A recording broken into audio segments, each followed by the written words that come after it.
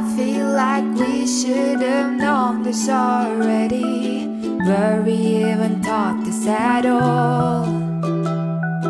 Will this be on the test?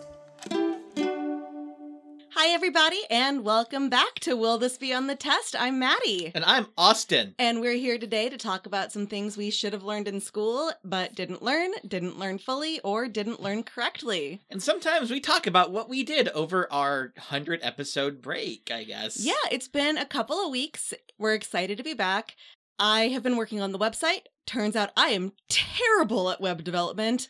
So the website is up. It is still our website that you're used to, but I'm trying to shift it over to a new platform, and it's just been a nightmare. So I am figuring it out slowly but surely. And if anybody has a recommendation for, actually, I think there actually is a book on WordPress for dummies, but I'm a dummy and I'm trying to switch to WordPress. So It's actually there is WordPress for Dummies, and we have it at our local library. how many years old is it, though? That's the problem I always have when I find these For Dummies book. It was written in 1995. I'm like, They that's usually a little come different. out with a new one every couple of years. Okay, because the big problem I'm coming across, and maybe somewhere out there has an easy fix, I would like to have two separate blogs on there, one for transcripts, one for the fun stuff we do sometimes, like the 10 Days of Shabaramus. If you have an idea, please let me know. And as you may have already noticed, we have theme music now. Yes, I'm so excited. At the beginning of the episode, you heard our new theme song. I probably should have led with that, but I mean, The they website's on my brain. already knew. Now we're just acknowledging it. We're not making people think they're crazy or anything. So our opening theme music was from a musician I found on Fiverr with 2 R's at the end. And I'm sorry if I mispronounce your name. It is Nilgun Ozer, Nilgun Ozer. That is her name on Fiverr as well. She is an independent musician. She's available on Spotify, Apple, all music markets, and she writes wonderful jingles for podcasts. As you can see, I'm so excited about our new intro. She is lovely to work with. So if you are looking for somebody to write a jingle for you or any of the other things that she does, I highly recommend her. Again, you spell it Nilgunozer.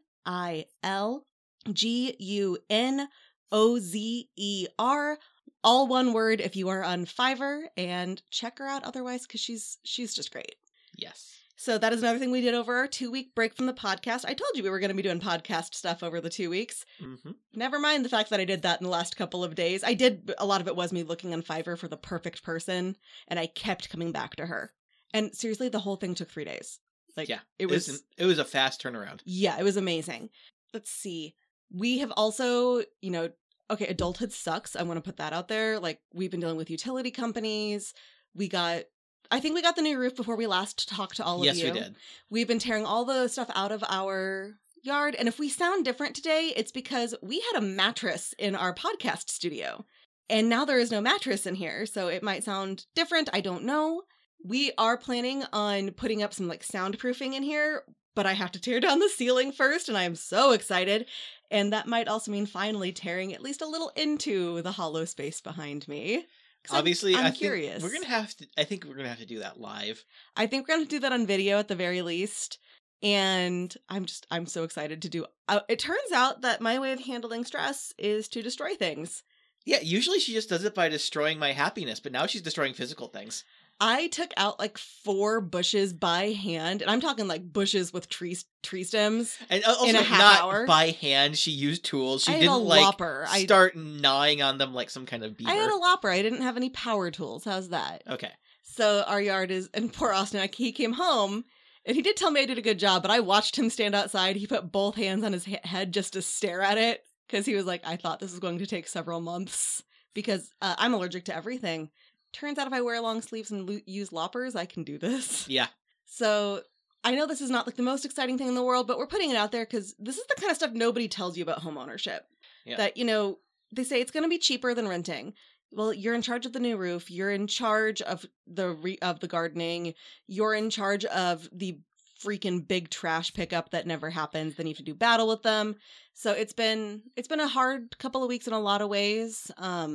Both in terms of just adulthood and some some rough things that happened, hey, but don't worry, because we watched a lot of TV. We did watch a lot of TV. We got through all of The Circle. We're completely caught up on Only Murders in the Building, which you should watch if you haven't. The most recent episode, and when this comes out, there might be another new one already, but the most recent one is really good. They're all really good because, praise Selena Gomez, and of course, Martin Short and Steve Martin, And my personal hero, Nathan Lane.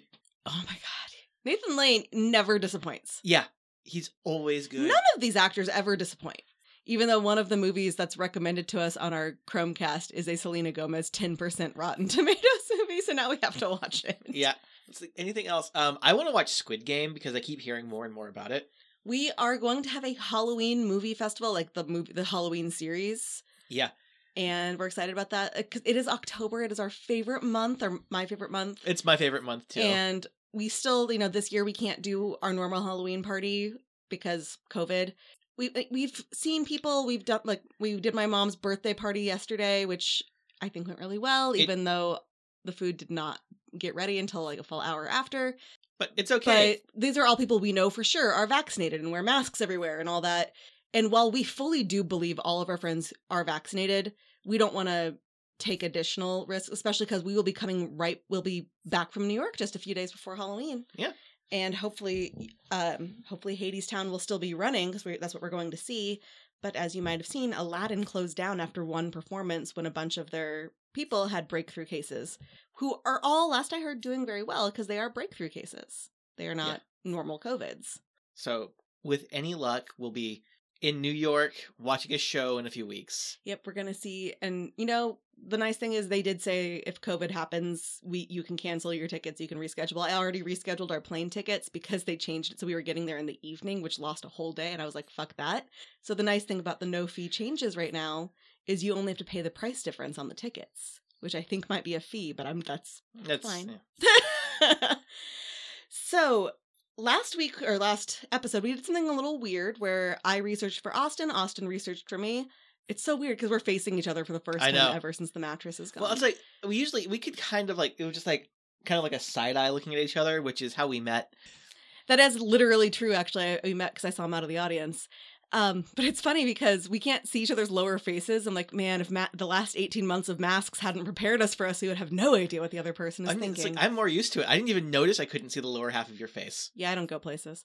So I guess, who do you want to go first this week since we did a bunch of switching around last week? I don't know. We can start fresh. Do you want to go first or shall I? I'll go first. Why not? Okay. All right, so let's get into Will This Be on the Test? So as I mentioned, Austin and I have been working on home repairs for the last 11,000 years. And I wrote a post on Facebook about a week or two ago saying how I never could have done any of this without my theater training. Home repairs. Then we were watching the Tonys, and they mentioned that tons of schools in America have no arts whatsoever, and even fewer have theater, which kind of pissed me off. And it made me realize I've never talked about the importance of theater education despite talking about being a theater educator. So that's what I'm talking about today, is the importance of theater education. I was a theater kid, a theater major, then a theater teacher, and I can tell you from experience what people who don't know, who have never been in that situation, think theater for young people is. Oh my God, that is so fun! You must have so much fun playing with those kids all day. It's just so much games and fun! And it was fun. I enjoyed this, but it was also a lot of literal and figurative blood, sweat, and tears. You develop a bond with these kids that you don't when you're another teacher, and I was other types of teachers. I did develop bonds with my students, but there is something special about theater. They only ever get to see the end result, which is, the little showcases or the play. They never see the process, which all involves developing life skills. It's not about games, and when we do play games, they have a purpose that we would discuss with the students afterwards. Why did we play this game? What was the importance of this? Which also should happen when they use them at, team building things at businesses. Why did we do this game? Oh my God. Nothing is more awkward than watching a bunch of librarians who are all like extreme introverts be forced to do theater team building games at like a conference. Mm-hmm. It's like none of them want to be there and they're all uncomfortable and it's just so awkward. Fun fact, I was a theater teacher, hated them myself. We did these types of things at my professional development things for schools, and my in-services, hated them. hated them so much. I thought they were mishandled because the people running them didn't understand. They would just say, this is team building. They didn't understand why it was team building. They didn't understand the need to build up trust before you got to it. You can't do this when you've got the new person there who doesn't know or trust anybody yet. So they never get to actually see the product because they never saw the process. They saw the play, but the play is not the final product. The product is who you become as a person. I've been in theater for well over 30 years, and I am 35. Like, this has been my entire life. And I'm still realizing what skills I gained from it. All the time I'm going, oh, I learned that because I was in theater, not because of anybody who tried to teach me or because I read about it on the internet. And to preempt so you think theater belongs in schools? You obviously hate music classes and regular art classes and stuff. No, go listen to my episode on logical fallacies and then either come back here to finish this episode or go to hell. Your choice. Because you can care about more than one thing at a time. Yes, you can. And I actually do think all the arts are equally important. I think family and consumer sciences or facts equally important. Woodshop, important. PE, believe it or not, even though I have some like legit trauma related to PE as a kid, equally important. I believe this. I, however, will go to my grave saying that sculpture is a waste of time. No one should learn sculpture. You never took sculpture. I did, and I hated it. You did? Yeah. I remember you saying you took that stamping class. Printmaking. Yeah. You liked that. Mm-hmm. Yeah. 3D art is for suckers. 2D art's where it's at, yo. I think he's trying to get under my skin knowing that my background is props. Yeah. And so everything I've done is 3D art. I'm actually really not good at 2D art at all. So I'm actually going to be talking about arts and theater, and then I'm going to dive directly into theater itself a little more. Arts encompasses everything. Regular art, visual, performing, including theater, that's the arts. Theater itself is acting, technical theater, and if you're lucky, your school also has other things. As of 2020, 44 states required districts and schools to offer some kind of art at all levels. However, 32 of those states define it as a core academic subject. This is an important distinction. Requiring it as something kids have to do, which is the overall 44, means pretty much whatever you want as long as they have an art class at some point. It is good. I taught in a state that was one of these. They required art at all levels, and they required PE at all levels. Once a week, an art teacher or a music teacher or a PE teacher, and I think they rotated their weeks, would show up for 20 minutes for each grade. I think they put the entire grade in one room and had them do 20 minutes of these subjects. This includes PE, which was held in a regular classroom. We did not have a gym, or if we did, it was flooded because, seriously, guys, this happens in wealthy districts too. And they couldn't do it outside because there was a good chance they were going to get shot. And I wish I was making this up. Fund our schools appropriately, please, so that they can have the indoor gyms. You can't control where the schools are necessarily or where people are going to get shot, but you can control whether they have a gym. Yeah. So this is K through 5. Meaning for 6 years, these kids had 20 minutes a week of these subjects, which is not enough to learn to love them. Then there's the 32 of those 44 states that required as a core academic subject, which typically means that students have to take a certain number of minutes of a type of class every quarter, trimester, semester, year, or total. So I believe in our state, it's a certain number of minutes either per year or per all 4 years, which is why Austin and we only need to take 2 semesters of PE in high school. There are other states where you have to take it all 4 years of high school. We only had to take 2 semesters of an art class, I believe. In other states, they require 4 years of art. Now, both Austin and I were like, art classes, yes! And we took as many as we could. I mean, I wasn't a theater kid, but I was an arts kid. Like, lots of drawing, printmaking, orchestra. Yes, and I did visual art, I did photography, I did theater, I did forensics. I was also a debate kid for 2 years. And by the time I got to my senior year, I took summer school every summer. Not because I needed to, but because I just wanted to get classes that I didn't like out of the way in 2 weeks. And that was PE and all of my computer credits. And again, I have nothing against PE. I personally was not fit to be in PE classes. That meant my senior year, I got to take like nothing but art classes my second semester. I could have graduated early. If I just changed things a little bit, I could have graduated early. Instead, I was like, no, I'm going to go to all of my senior year and I'm going to do nothing but art second semester. And it was the best. So because of this, 44 states requiring it at all, that means we have 6 states that don't require any arts education. And then I don't know what DC does because it was not included on this list. I think they require arts. Now, this does not mean these 6 states do not have arts in their schools. It just means they don't have to. Just like in any state that requires them as a core class or requires them to some extent, it doesn't mean that they're all going to only have 20 minutes once per week or once per month. It could mean that they do have these long, you have to take a lot.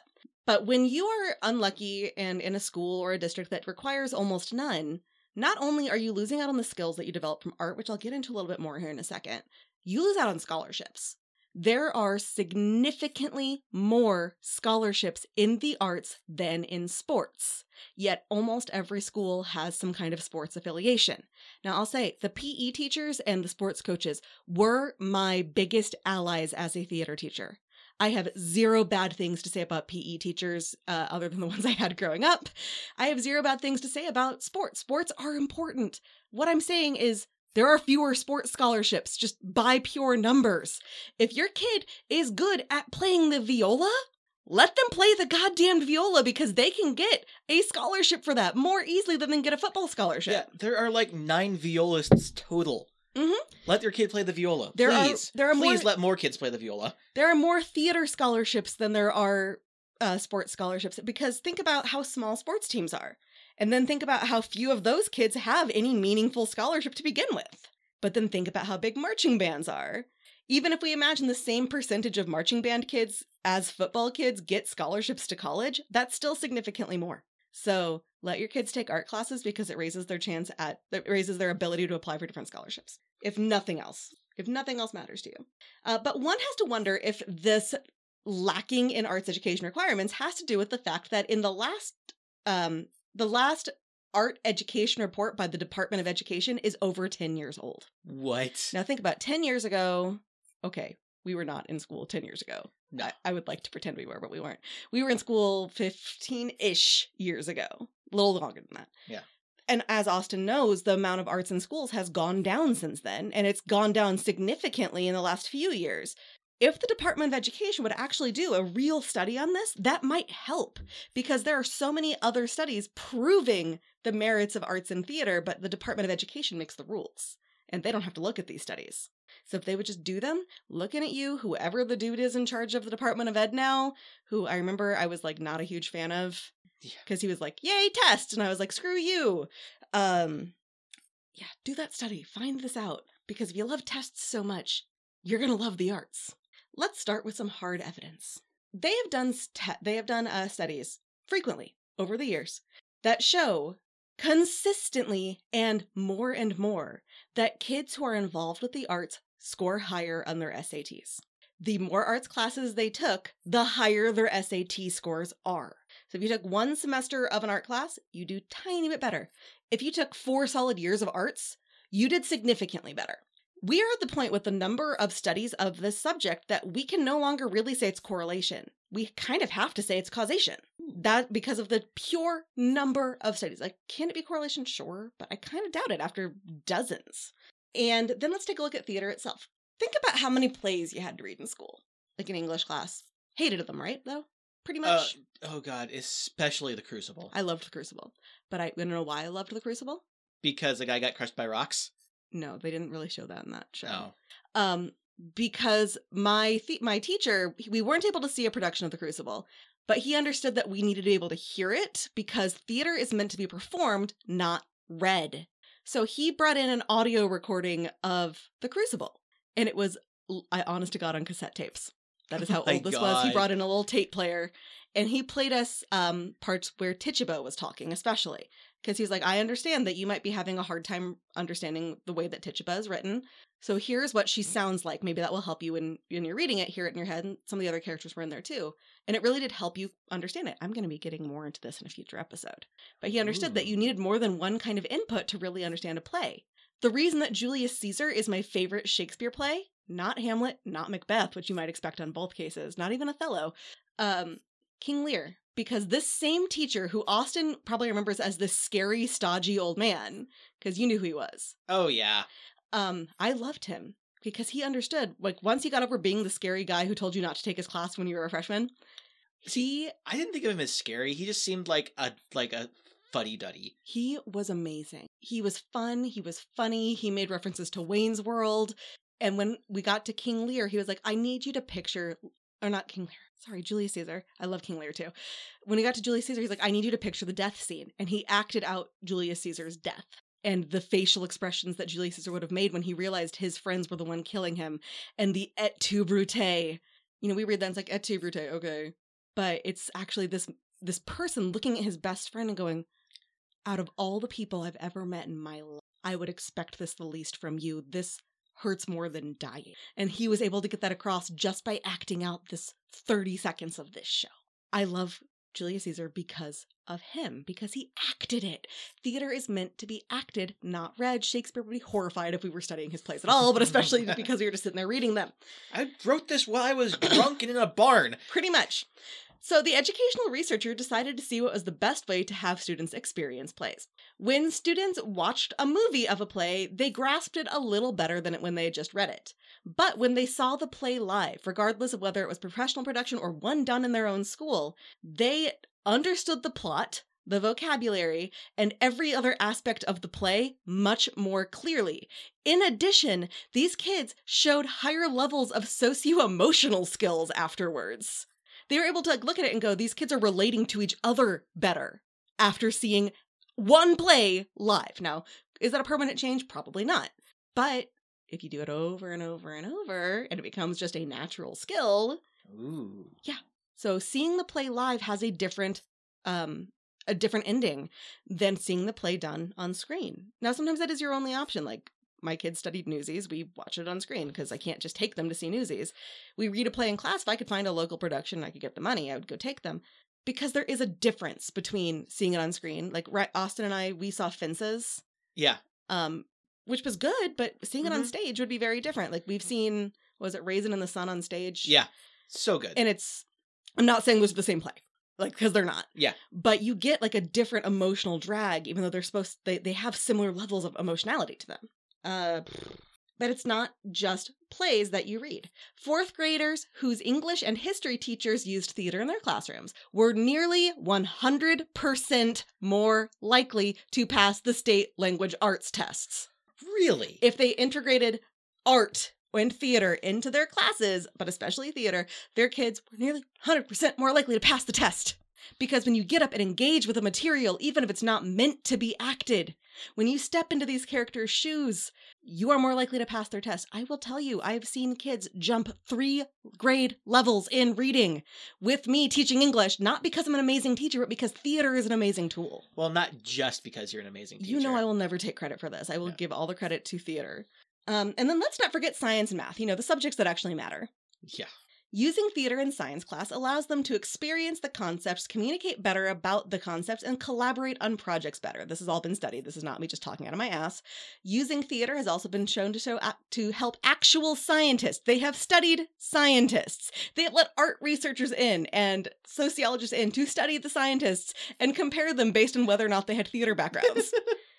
Scientists succeed more in understanding and communicating and collaborating than the non-theater scientists. And I want to emphasize this point by saying you have these brilliant minds currently going on TV and saying, take the vaccine. We have done the work. Wah, wah, wah, wah, wah, wah, Charlie Brown teacher. In one ear and out the other. But then we have people on both sides who convince their followers to take or not take the vaccine because they know how to put on a show.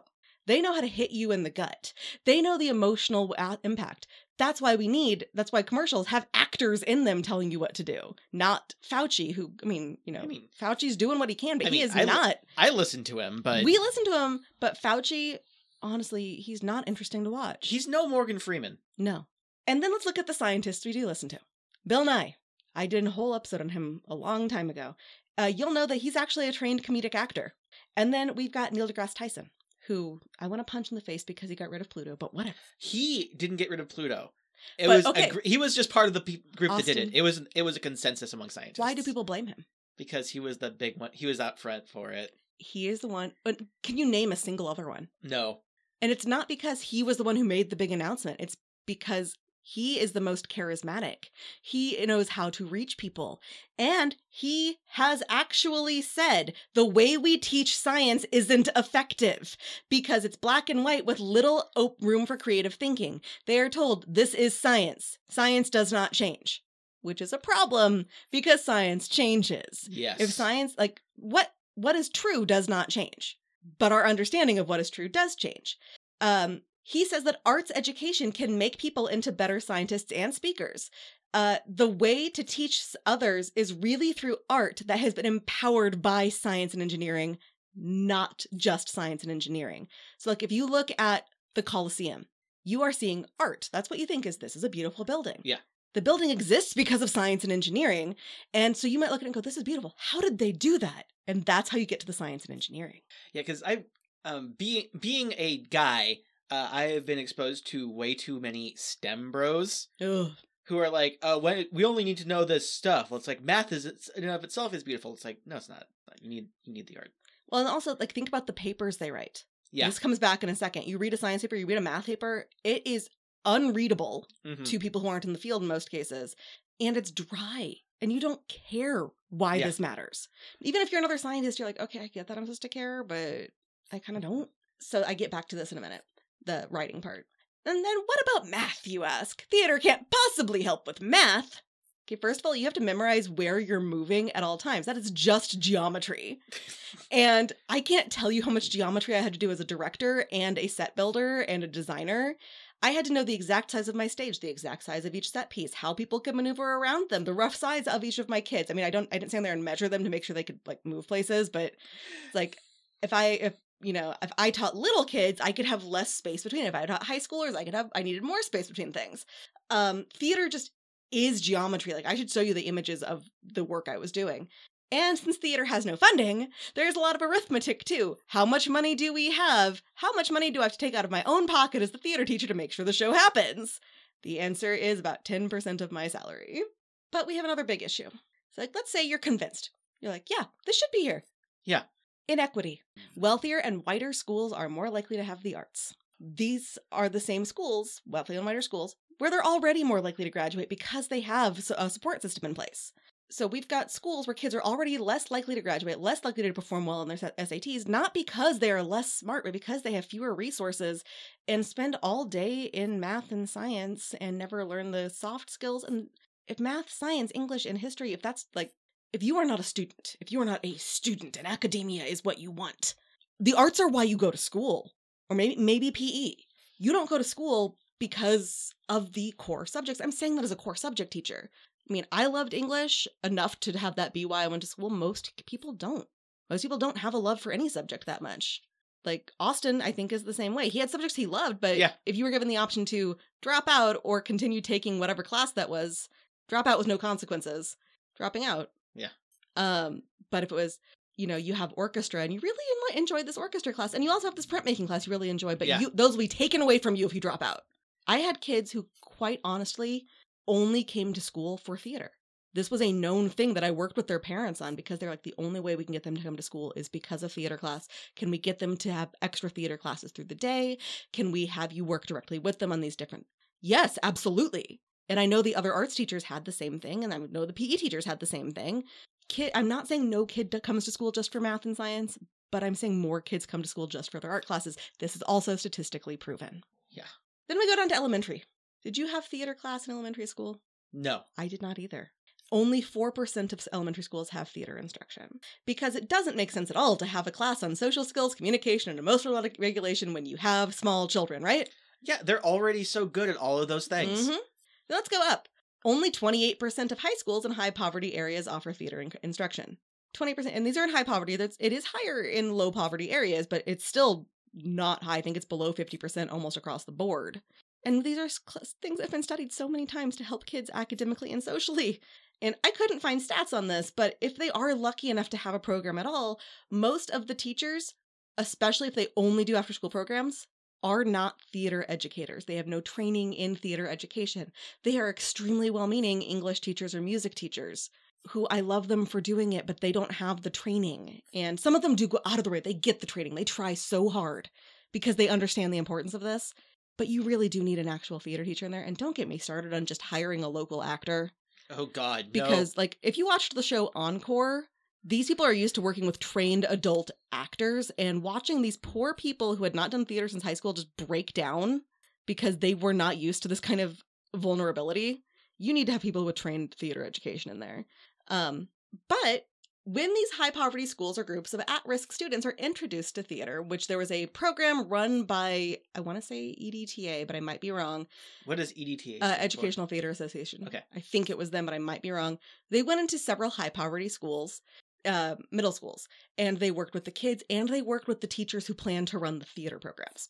The middle school students were proven to have greater confidence, resiliency, and a variety of other skills, including a sense of responsibility toward others. And the teachers developed all of these skills as well. Now, I'm not saying teachers didn't already have them. I'm not even saying the kids didn't already have them. But the amount of it went way up, and the teachers also learned better how to do this, and they kept doing it afterwards. Teachers don't automatically know how to do everything. They have to learn just like the kids.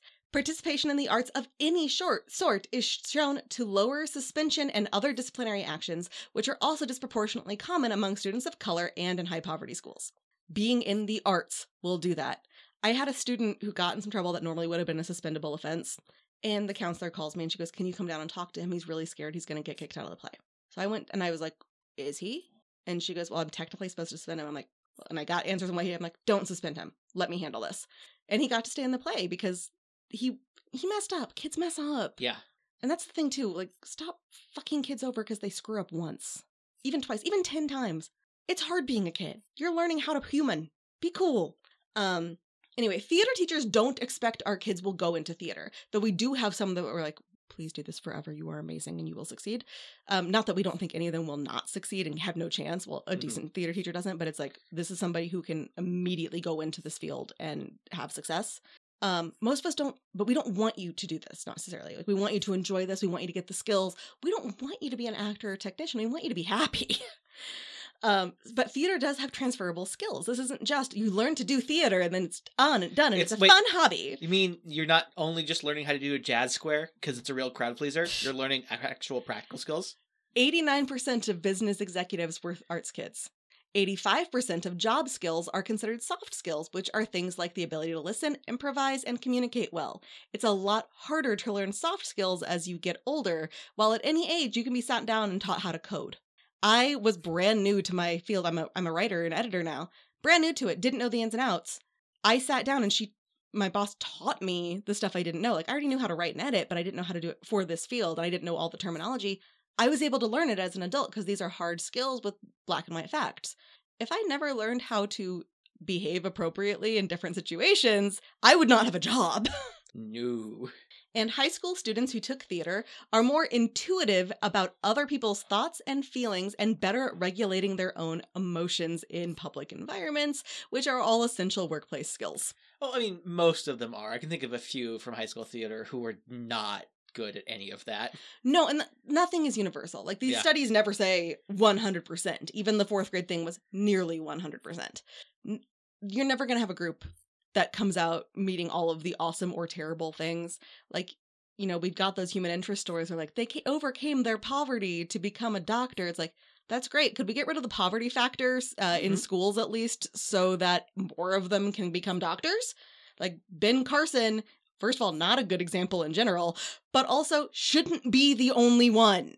And then, knowing that, 98% of school administrators think theater is essential to improving academic skills. 98% of your school administrators think this is essential. So why aren't you? Why aren't you fighting for this, school administrators? Well, the football team needs a new Jumbotron. Oh, that is a real thing that happened in a local school district. One school in the district had a Jumbotron donated by a wealthy parent. The other schools got jealous and they took hundreds of thousands of dollars and built Jumbotrons in all of their school football stadiums. Meanwhile, the theaters have not been updated in 30 years.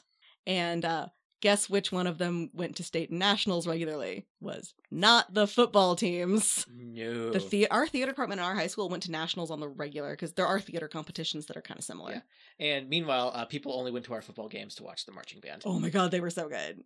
Yeah. So if 98% of you school admin are so for this, why aren't you fighting for it?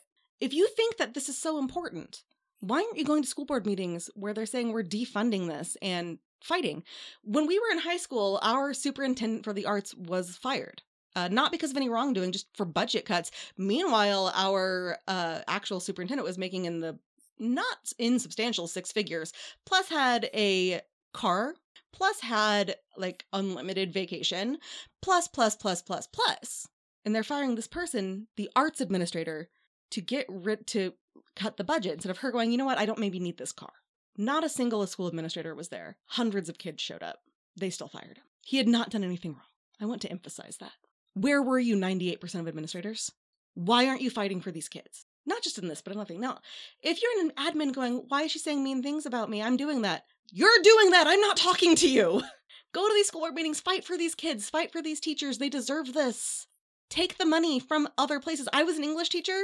If I found out that they were going to take 2% of my budget and give that so that we had a theater or a music department that we didn't otherwise have, yes, please take that. We need that. But maybe it's because statistics are less convincing than stories. We can talk about statistics all day long, but a basic thing in communication is that people don't listen to statistics. We can't really wrap our heads around that. And also, it doesn't pull your heartstrings. So when somebody actually manages to convince people to get their vaccines or whatever, they don't use statistics. They use the emotional aspect. Let's start with me. I moved a lot as a kid. The one constant in my life was theater. My mom always found a theater program for me to take outside of school because, schools didn't have them. It was the one place I wasn't bullied. It was the one place I wasn't the weird kid. It was the one place where I felt like I was a human being that mattered. So I needed my theater. If I'd had that in schools, I would have had that place every single day. I would have one class every single day that I knew I was okay in. I had that for a little while in 7th grade with my gifted class, but a lot of times that was it. I did take theater that semester. She was terrible. She was not a trained theater educator. But I won't get into that. I went to college for theater. Once I graduated, I actually almost immediately got professional work. And that was not paying the bills because nothing does, especially right away. So I got a job as a second language aide. And I found out later I got the job despite having 4 years of Spanish and 2 years of Spanish in high school. I got the job because I had a theater degree, because they knew I'd find different ways to communicate with the students. Now let's talk about kids. My master's thesis was hitting a dead end. I didn't know what to do until one day we had a girl who did speak English, but she was doing what's called her silent face. And so she was so scared to get up and be in a theater class to begin with. Well, she got called up for an improv assignment, and she could do her entire role without speaking. And I saw her smile so big afterwards. She was so proud of herself because she had gotten up and she had shown them that, yes, I understand. And yes, I can do things. I am just not ready yet to do it with my voice. And that is when I knew my master's thesis was the case for the use of theater as a tool in the English as a second language classroom. Woo. And there had not been a study done directly on that since the 60s. And there had been like a smaller study done in the 80s, but it was not as widespread. I used both of those resources. I had to go into the dark area of the Boston Public Library to get the study that had been done in the 60s, and I could not take it with me. I had to sit there with this study, and it was just above white glove level. I didn't have to wear the gloves, but they were like, "Are your hands clean?" They had a bottle of hand sanitizer for me to use periodically. It was so good. It was so good. He was over, I think, in Japan teaching English through theater. And a major problem, I've seen this work magic for second language learners because everybody's learning this together. This is a new language for everybody. Theater is its own language. And also a problem with an ESL classes, because they have so little time, is that what they learn is scripts. You say, "Hello, how are you?" Well, the only expected answer is fine. So when they get a different answer, it can freak you out. In theater, you improv. You are put in these weird situations constantly. Observing them and participating in them helps with language acquisition. And actually, if I had gone for my doctorate, which I almost did, because I was invited to a school where I would have gotten to study with one of the most amazing people in the fucking educational sphere. My plan was to study language acquisition using brain scans that had to do with this subject. But improv makes such a huge difference. It can also be wonderful for students with disabilities. It makes me think of that song I had to sing in church and school because I was Catholic, but it's also been made really famous since then by the Pentatonics, called "Mary, Did You Know?" And seriously, it's actually pretty good. There's this part where they're talking about "Hey, Mary, do you know your kid's going to do all these amazing things?" And she's like, "Please stop, I just finished labor." That's my interpretation of when this is happening. So there's this part where it says, the blind will see, the deaf will hear, the dead will live again, the lame will leap, the dumb will speak. Now, obviously none of these were literal in my class, but I saw theater pull off this kind of stuff. I never actually had any blind students, but I saw kids who saw theater for the first time. They'd never been to a play before. And it changed their perspectives just on life and the things that mattered to them. I had kids learn to accept each other who were different from them for the first time. They were blind to the fact that differences are okay.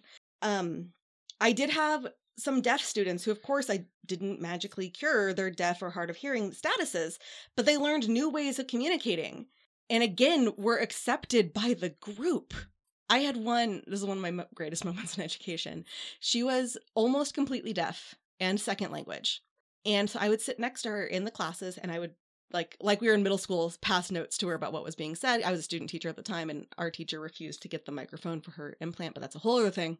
And I came back to sub and she sees me and she runs up to me. And I want you, like, this is not somebody who's from a culture where you touch people, and leapt into my arms and said, because of theater and because of the fact that someone was there to help her understand it, she was going to college. She was going to college to become a preschool teacher. I was so proud of her. Yay. And I hope that she's doing well. It's been a long time. The dead will live again makes me think of those students who were considered non-existent or to not matter in general. The kids who got in trouble a lot. The kids who were failing every class. They're considered basically dead to me by the schools. These kids often became my most engaged learners, the ones who would volunteer to stay late to help, because they found some place where the teacher and the subject spoke to them. And the other kids were like, okay, I know you're kind of mean in English, but you seem okay here. Like, the kids accepted them. And that was a very strict rule for me, is you don't have to like everybody, but you have to be kind to everybody. And I held that rule fast. You can't do that. You can't do theater without that rule. And then the dumb will speak. Remember, this isn't a word that we really use anymore, but it means you can't or don't speak. I had this happen for real. I had kids who couldn't speak because of mutism issues. And I also had kids who had pretty significant speech impediments. Something about theater, I had a kid who spoke pretty much for the first time, and even to the point where he was yelling across the classroom to his friends, and he would leave my classroom and it would go away. But it was a start. I had kids with speech impediments, and it didn't cure them, but the impediments went away when they were on stage, even in the classroom. And I had students who physically couldn't speak. Theater can't magically make your mouth work the way that would allow you to do that, but they learned different ways of communication. They learned how to pantomime and use their faces and point out things and make you understand what they were saying. Theater let them do these things. Again, they were all accepted by the other students, which is a very big thing here. And I saw these kids grow, and they were already amazing, but they became more amazing. And I am not taking credit for this. This is all theater. Theater inherently does this if you have somebody in the room who knows what theater is. Theater naturally lends itself to community building. You have to be vulnerable. And we had these in-depth conversations about social justice and school justice issues that couldn't happen in other classes because my class was not monitored as much. Nobody's in there saying, you did not follow the exact lesson plan today. Because a kid asked, wait, why can't girls show their shoulders?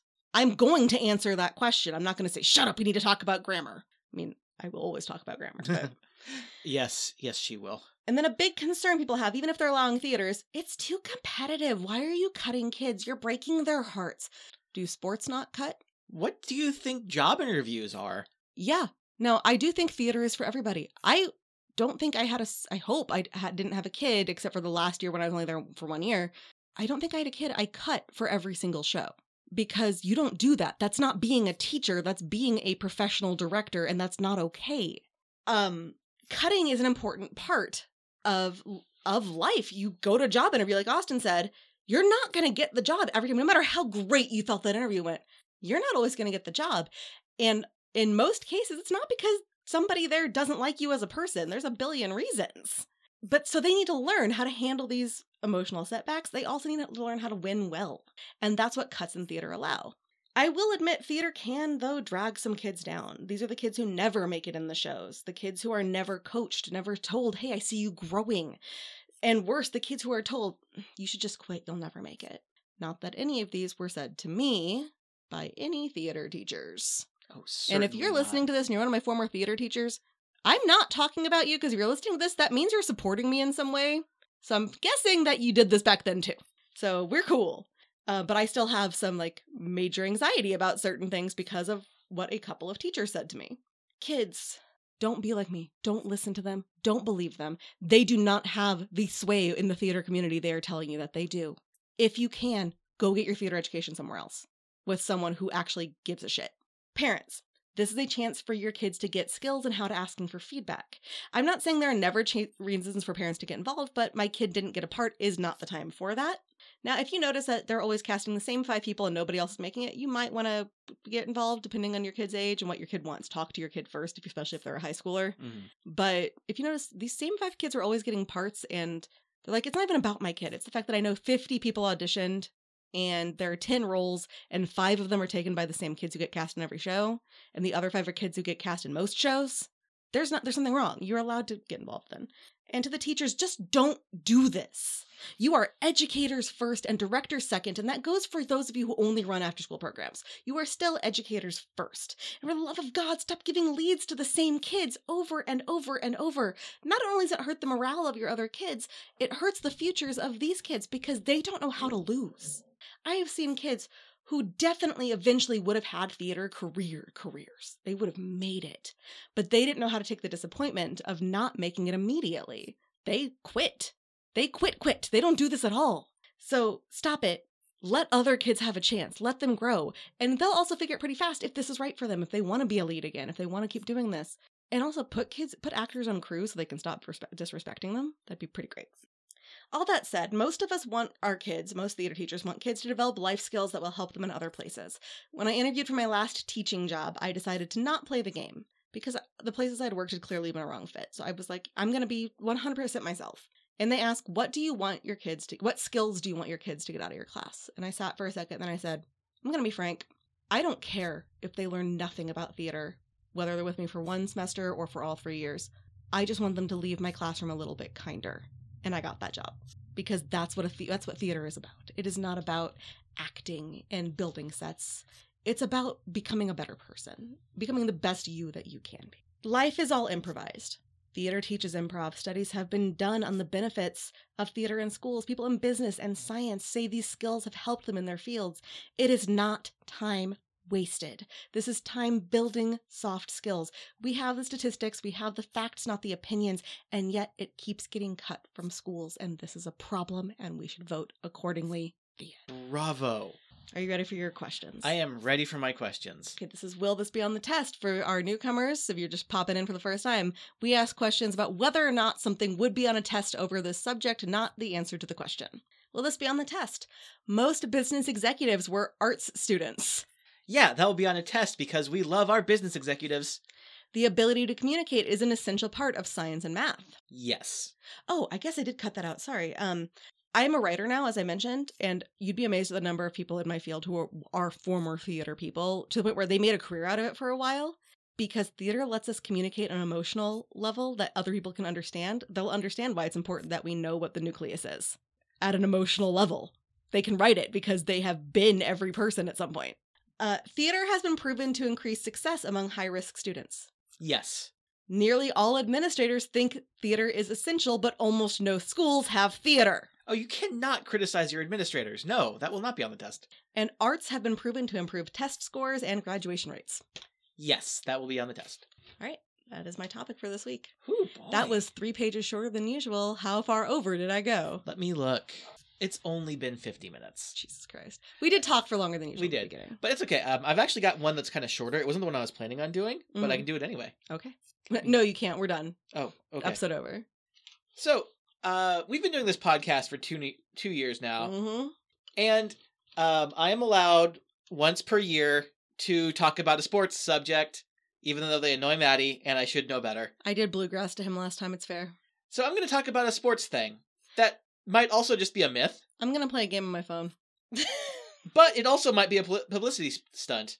I'm going to talk about a 1931 exhibition match in baseball in which the pitcher struck out the best members of the Yankees, and she was only 17. Okay, I think I actually know about this. Yep, that's right. A lady played baseball. Not even a lady. A underaged lady. A high schooler. A feisty teen played baseball. This is like Katniss, but instead of a bow and arrow, she had a ball and glove. And also there weren't like weird monsters trying to eat. Mm-hmm. And nobody died.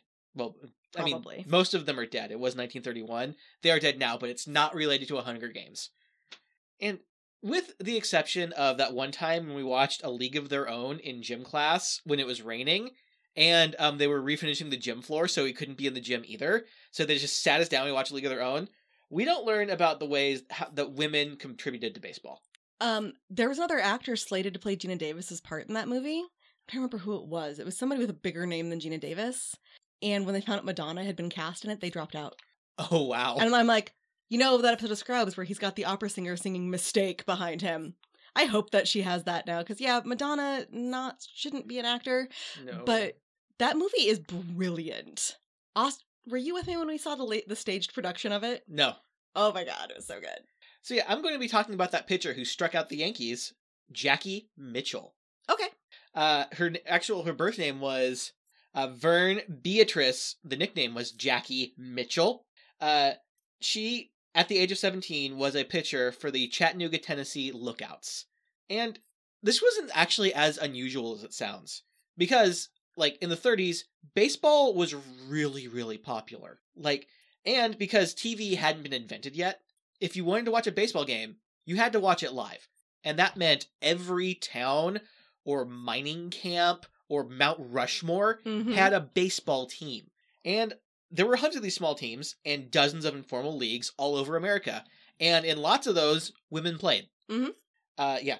I mean, are you here to tell me, Austin, that women could play baseball even now? Even now.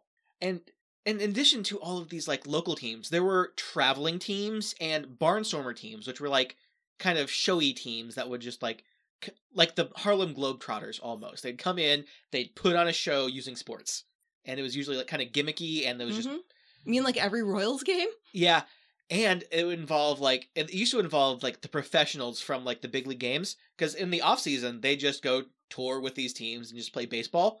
Well, eventually baseball got big enough that they put a stop to it in their contracts. It's like, no, you play for us only. We can't have you losing to some, like, farm team in the middle of nowhere and then coming back to play for us, and they can brag about how we beat you. It'll be bad for our image. I read that Billy Butler, who was a professional baseball player here in Kansas City for a while, he's, I think, in Arizona now.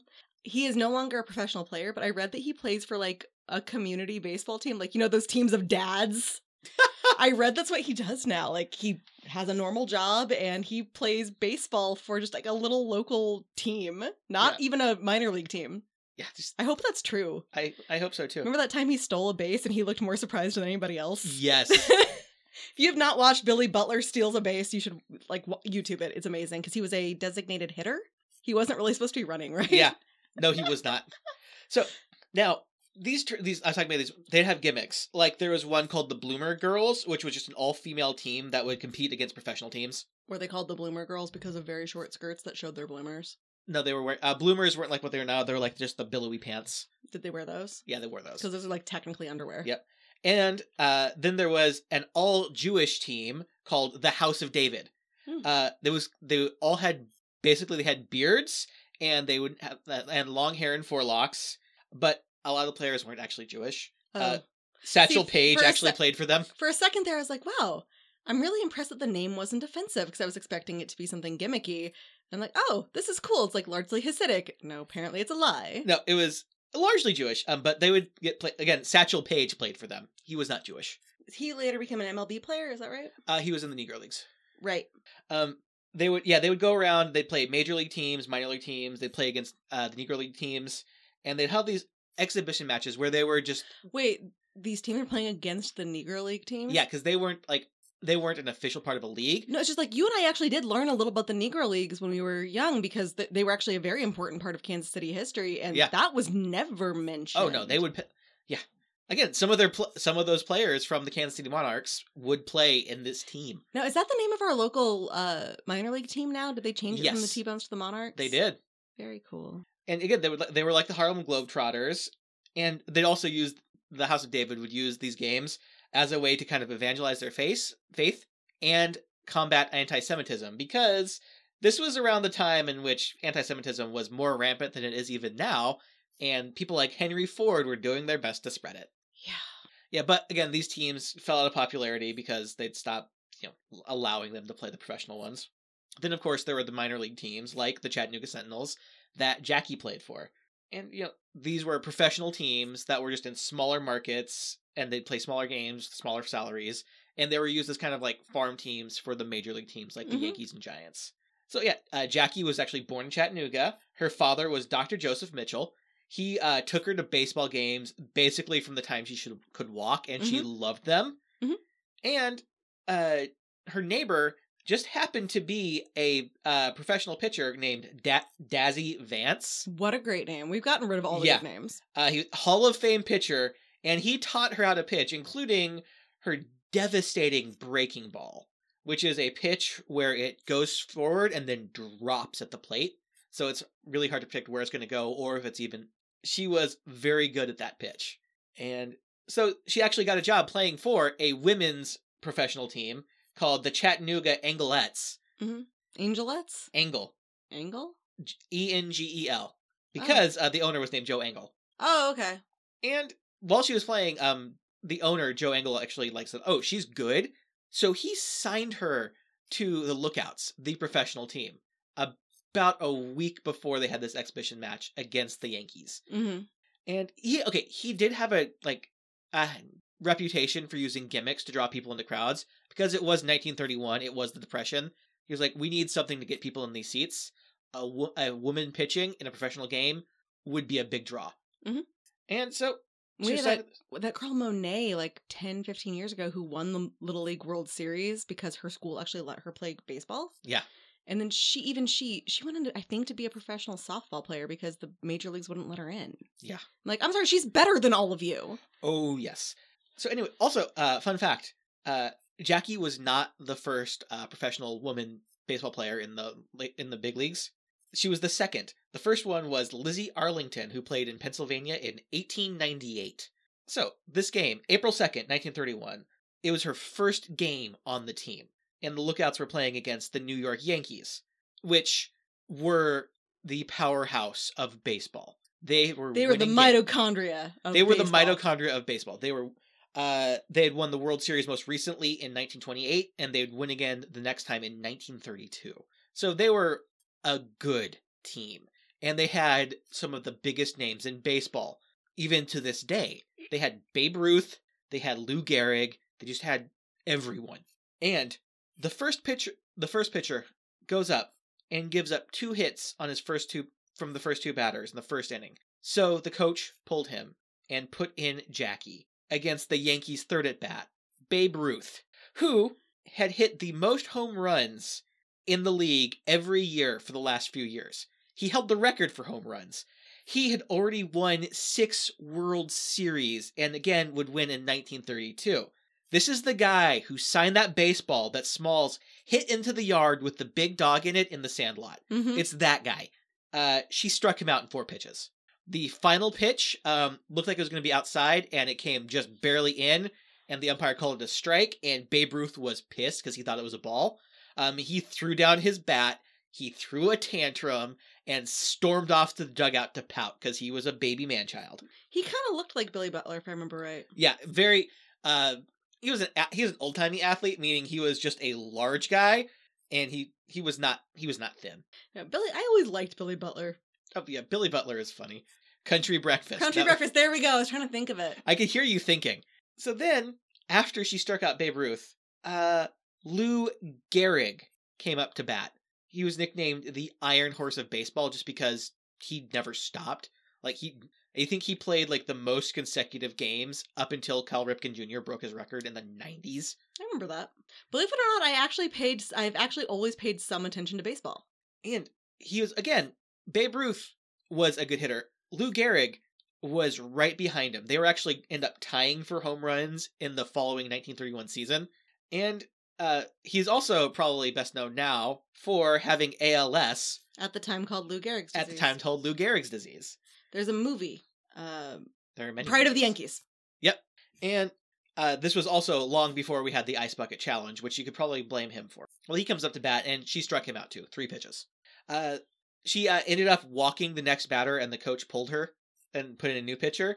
and the Lookouts ended up losing the game 14-4. He pulled her because she walked somebody, or Yeah. because she'd already pitched enough? She walked somebody. He thought, okay, it's like we're gonna pull her out. She's new. She just struck out Babe Ruth and Lou Gehrig. So, But okay, leaving her up there would psych them out. yeah. Like Yeah, it he would. should have left her. The next day, the headline of the New York Times was about how a 17-year-old girl struck out two of the strongest batters in Major League Baseball. And that was also her last game in organized baseball. Jesus. Because the commissioner of baseball decreed that the next day that women could not play professional baseball, and her contract was thrown out. Because it hurt the boys' feelings. Yeah, it did. Babe Ruth actually said in an interview after this game, I don't know what's going to happen if they begin to let women in baseball. Because they're better than us. Of course, they'll never make good. Why? Because they're too delicate. It would kill them to play ball every day. They played ball every day already. Yeah, they did. Yes, they did. You know what's funny is I actually really enjoyed baseball, and I didn't suck at it. I suck at softball. Like I played in PE and stuff, and I actually might have played Little League if they had let girls play, like if I knew I could eventually go on to play baseball, but I hated softball. Yeah. No, I was not a bad batter, and I was not a bad shortstop. So if our high school team had let girls on, you and I could have played baseball together. We could have. Except they wouldn't have ever let me on the team because I was bad. But we actually did have one girl get on the football team. Yes. She like fought them on it, got on the football team, and then broke her leg the first game. Oh, yep. So, by the way, it's worth noting that Babe Ruth was kind of an asshole. Mm-hmm. He cheated on his wife with dozens of women, Mm-hmm. had a short temper, Mm-hmm. didn't recognize his illegitimate children, Mm-hmm. and he refused to grant his wife a divorce because it would make him look bad. Yep. So, kind of a jerk. So, after this happened, too, it came out that like some players and officials were saying that the entire thing was a setup. That the Lookout manager wanted them to drum up some publicity with this girl pitcher by striking out some of the biggest names in baseball. With Babe Ruth's little tantrum, I kind of doubt it. Yeah, and it said that he had done similar gimmicky things in the past, so they kind of held the water a little bit. And when she came up to bat, Jackie did spend some time posing for the press, including doing things like powdering her nose and checking her makeup in the mirror before The thing stepping is, up to pitch. women would do that now if they got into the major leagues. They'd be like, "Oh, all right, yeah, I'm Yeah. still a woman, So- and I can still kick your asses." So Yeah, she got up there and she put on a bit of a show, so that, oh yeah, this is just a gimmick. like She never. we still say the whole backwards and in heels thing to be like, yeah, we still have these expectations on us, but we are doing this better than And- you in harder ways. Even though they said it was a setup and that like they intended to strike them out, Lou Gehrig and Babe Ruth also claimed that they were worried about hitting the ball too hard into her, so it was making them hard for them to concentrate because they didn't want to hit her with the ball and end up hurting her Did they because ladies are typically- delicate. Did they typically hit the pitchers with the balls when they hit? Not very often. Because if these are the home run champs, aren't they hitting it a little high and far away? Like, I'm sorry, that sounds to me like we were thinking, should we hit her with the ball? This is embarrassing. Maybe we should hit her Yeah. with it. So, yeah, there was that. But there's also a lot going for her actually striking them out. Firstly, Gehrig and Ruth were both strong hitters, but they also struck out a lot, especially Babe Ruth. He would swing big and try and hit home runs, and he struck out a lot more than his reputation would suggest. And also, Jackie was a left-handed pitcher, and both Gehrig and Babe Ruth were left-handed batters, which statistically, left-handed pitchers are more likely to strike out left-handed batters. Is it the same with right-handed pitchers Yeah. and right batters? Yeah, same thing. So it's like it works out a little bit better for this left-handed pitcher against a left-handed They were batter. all allowed to be Yeah. left-handed in the 1930s? They were allowed to be left-handed. Please, it made you better at baseball. Of course they were allowed to be. So yeah, she had that slight advantage. And she actually did have a long career playing baseball after this, where she struck out better batters than both of them. Because, remember when I mentioned the House of David earlier? Mm-hmm. It comes back up because she ended up playing for them for years.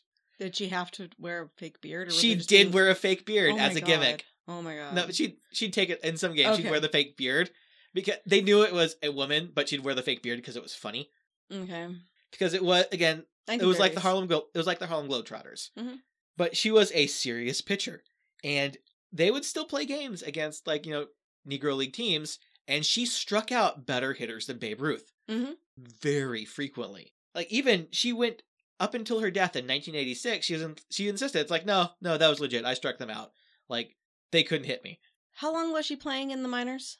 like up until the 30s. Oh wait, in the 30s, I think she played like until like around the end of the 40s. She did not want to play in the women's baseball league that they had in a Yeah. league of their own because she said, "No, I want to play serious baseball." I think she barely missed my grandpa. Yeah. Because my grandpa was a minor league player. He was also a pitcher. And of course, there is actually film footage of her striking out Lou Gehrig and Babe Ruth, but it's pretty low quality, Yeah. and it doesn't definitively show if like she struck them out or like if like they were pulling their swings or anything. So we don't know for sure, and baseball historians are kind of divided because it's like most of them say we can't know for sure. Some of them say, oh, of course she couldn't have struck them out. She's a girl, because there's always those old guys. And some guys are like, she probably struck them out based on all this other stuff. Yeah, like based on what you're telling me here and the reactions of Lou Gehrig and Babe Ruth both, I feel like it was legit. Like if she had struck out some other pitchers instead or other batters instead, I feel like their reactions might have been like a little bit more believable actually, like in terms of it being a gimmick, because they were like, well, she was better than us. They'd be like, oh, gimmick, and I could see that, but yeah, Babe Ruth throwing a tantrum and then pulling the allowance of this the following day, it doesn't really sound like a gimmick. It sounds like Babe Ruth complained to the commissioner. And of course, women were still banned, would remain banned from playing in professional baseball until the 1990s. It's like, I think they're not banned, but no. They're not banned, but they, it's like she's just not good enough for the team. Yeah, we finally do have a female football coach. Yeah. I think there might be 2 now. So like at least we're starting to see like we do have women who can, like, I think we'll end up with a female baseball coach before we'll end up with a female player. Yeah. But I'm like, they can do the exact same work. Like if you look at baseball, it's not like you have to be 7 feet tall, and there are women basketball players who should be in the regular teams. And I read the other day that, and tell me if this is true, women's soccer players are finally getting paid the same as men's. I don't know. I remember there's like there's something going on with women's soccer right now. I just saw a headline and didn't read it. Yeah, it kind of comes down to like, we're winning more than you guys, so maybe you should show us some respect. Yes. We actually win. Maybe you should pay us. Like, maybe you should let us on the same teams. Yeah. I mean, that's how it works a lot, even through high school. You don't always have enough kids for separate teams, so... So yeah, that was my little thing about baseball and Jackie Mitchell. Because I anticipated you'd go long, so I made a short one. I cut out like 3 or 4 pages. What? Oh my gosh. Yeah. We are back, folks. We are very much back. So are you ready for your questions? I am. Will the House of David be on the test? No. Will women playing professional baseball before World War II be on the test? Yeah, I think so. And will Maddie's audible eye roll when I mention sports be on the test? No, but I think the fact that I actually kind of followed baseball might be on the test. Ooh, yeah. I actually did care about who won the Mark McGwire versus Sammy Sosa thing. I was rooting for Sammy the whole time. Me too. And it turns out I was right. They were both just chalked to the gills with steroids. But not, I think Mark McGwire was more, wasn't he? Yeah. And like, that's uncool, guys. It's very uncool. But I was rooting for Sammy Sosa the whole time. There was something about Mark McGwire that rubbed me the wrong way. Plus, I mean, I would say Sammy Sosa, he played for the Cubs? I believe so.